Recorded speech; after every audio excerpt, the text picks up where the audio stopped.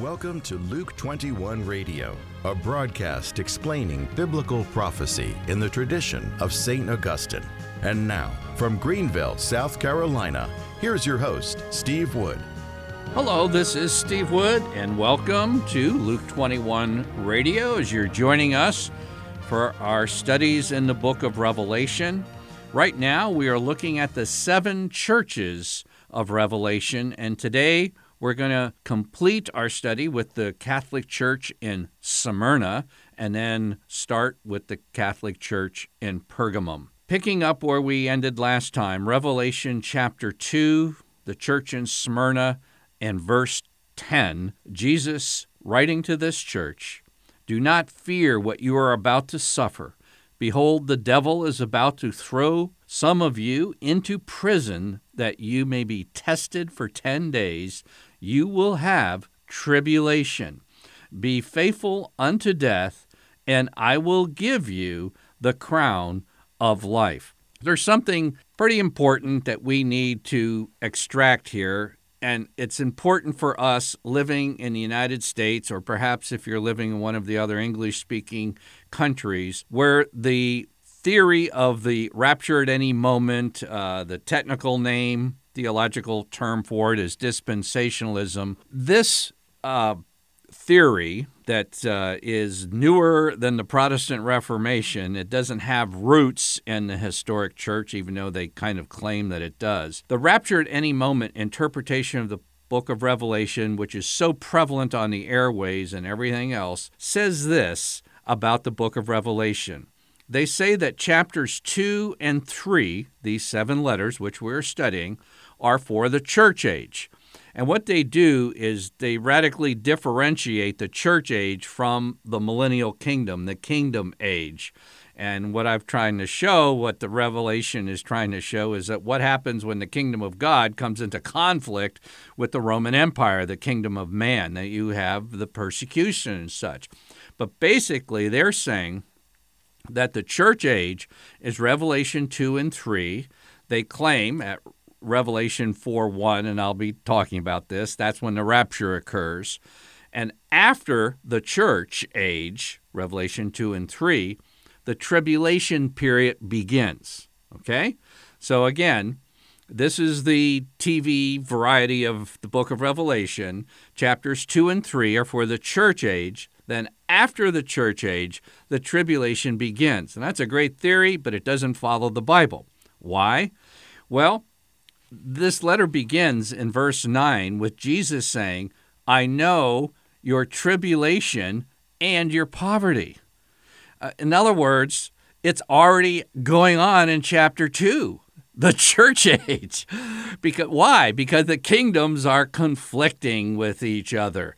And he says in verse 10, this isn't some future age. He says, do not fear what you are about to suffer. So something was going on against the Christians in this church of Smyrna as Jesus was speaking in Revelation chapter 2. And I just need to mention that the Greek word for poverty here is actually, it's not just somebody of a low income. It refers to people who are destitute, people who may have had their homes, businesses, and property taken from them for their failure to acknowledge Caesar as Lord. There is a very high price to pay. How many of us could really say we're ready to pay that price? Are you? Am I? I mean, these are some pretty big questions. But in any case, the tribulation was occurring. And not only that, if you back up to Revelation chapter 1 and verse 9, it begins with, "I, John, your brother, who share with you in Jesus the tribulation and the kingdom." Well, the kingdom's not a future age because he was sharing it with the Christians described in Revelation 2 and 3. And the tribulation, which is mentioned in chapter 2, which is supposed to be the church age, is already going on in chapter 1 as well. So much for that theory. I'd like to remind you, those who have been with me as we've gone through various passages of Scripture on prophecy, in 1 Thessalonians chapter 3, we had an important passage. St. Paul wrote, and these are the first 5 verses, he said, when we could bear it no longer, we were willing to be left behind at Athens alone, and we sent Timothy, God's servant, to establish you in your faith so that no one may be moved by these afflictions. In other words, Paul was very anxious for this new church in Thessalonica, and they were experiencing afflictions. Verse 3. This is just an English word, afflictions. It's a synonym for tribulations. It's the exact same word for tribulation used in the book of Revelation. No difference. In the Greek New Testament, this is a perfect comparison. So in other words, Paul was concerned that these early Christians and Thessalonians, and again, the rapture at any moment folks say that Paul's epistles are for the church age. They maybe look down in a secondary sense on other scriptures. Well, this is what they call a church age scripture, and they were experiencing present tense afflictions. And then St. Paul goes on to say, and you yourselves know that this is to be our lot. And people are being fed and marketed an American-made gospel free of suffering. Versus St. Paul, a foundation preaching and teaching, saying tribulations to be our lot. And then he says in verse 4, for when we were with you, we told you beforehand that we were to suffer affliction. And again, this word is the same word as tribulation used in other portions of the New Testament. And it has come to pass as you know. So what's the practical importance of this? What's one of the reasons I'm even doing Luke 21 radio? Well, it refers to what Jesus said in Matthew chapter 13. And by the way, I would hope that you are using this series not only for your personal enrichment, but we really have a job to do to try to gain a mastery of what the Scriptures are teaching about biblical prophecy, because it has an effect on a person's whole outlook of the Christian life and discipleship, and whether or not they will experience eternal life. Listen to Jesus, Matthew 13, verse 20. What was sown on rocky ground? This is he who hears the word, immediately receives it with joy, and he has no root in himself, but endures for a while.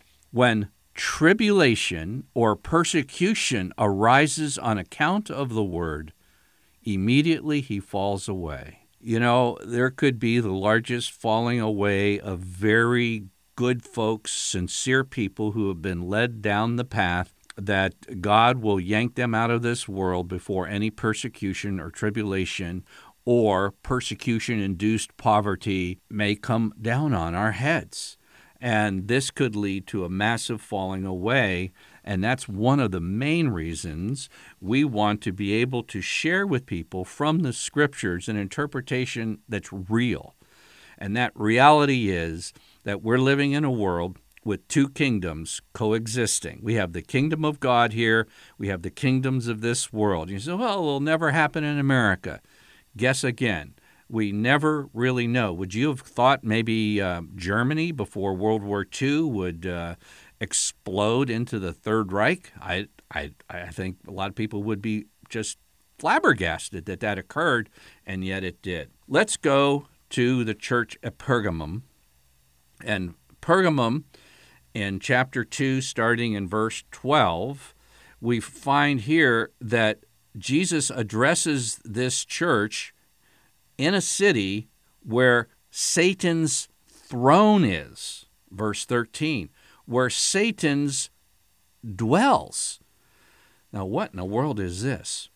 Well, Pergamum was the first city in Asia Minor to erect a temple to the divine Augustus. Again, Caesar wanting to be worshipped and regarded as divine. And the temple, the secular temple in Pergamum, had a huge white marble altar dedicated to Zeus, king of the gods. And this designation, the throne of Satan in Pergamum, was referring to this whole system of idolatrous worship that was coupled with the worship of Rome and its divine, so-called divine emperor. You want to know why the book of Revelation was written? It's a sleeper, but it's in verse 13. He says, I know where you dwell, where Satan's throne is. You hold fast my name, and you did not deny my faith, even in the days of Antipas, my witness, my faithful one, who was killed among you, where Satan dwells. This was the first martyrdom that we're aware of in Asia Minor. This was the martyrdom where you came into conflict with the two kingdoms, and Antipas gave his life. This is just a forerunner of what was going to happen for decades upon decades of Roman persecution of the Christians for failing to worship Caesar as Lord.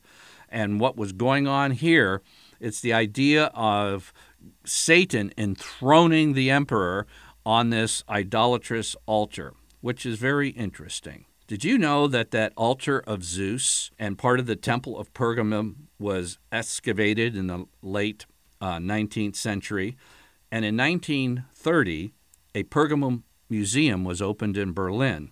And Albert Speer, the new chief architect for the Nazi Party, was directly commissioned by Adolf Hitler to designate and design a parade grounds for the massive Nazi rallies that you've seen. And before the altar at Pergamum, see, it's the same stuff. It just goes through history. It's demonically engineered and empowered. Before the altar of Pergamum, Germans by the thousands enthusiastically swore what they called the Holy Oath. You owe it to yourself to go to YouTube and watch the last 8 minutes of Hitler's propaganda speech entitled The Triumph of the Will.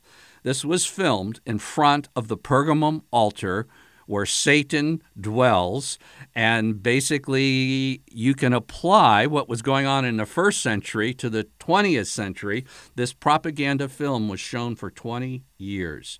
And you want to see a powerful speech, an inspired speech, but inspired by the devil, and you look at the people's faces. They weren't being shot at or gassed or threatened with a machete or something. They were willingly praising this in a frenzy. Look at the people's faces on this 8-minute YouTube Triumph of the Will. And to this day, the Pergamum Museum is the most popular museum in Berlin.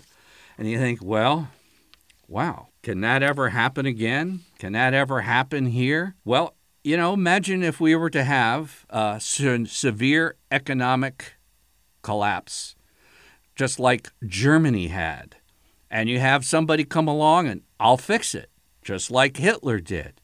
And the unimaginable can happen when a leader, demonically inspired, can lead people down the same path, what was going on in the first century.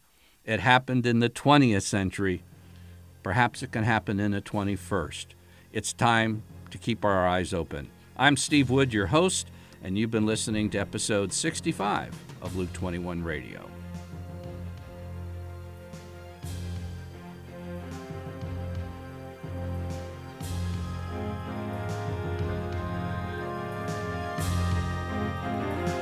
Luke 21 is a radio outreach of Family Life Center International. To learn more about biblical prophecy and to order copies of Luke 21 broadcasts, visit us online at luke21.com.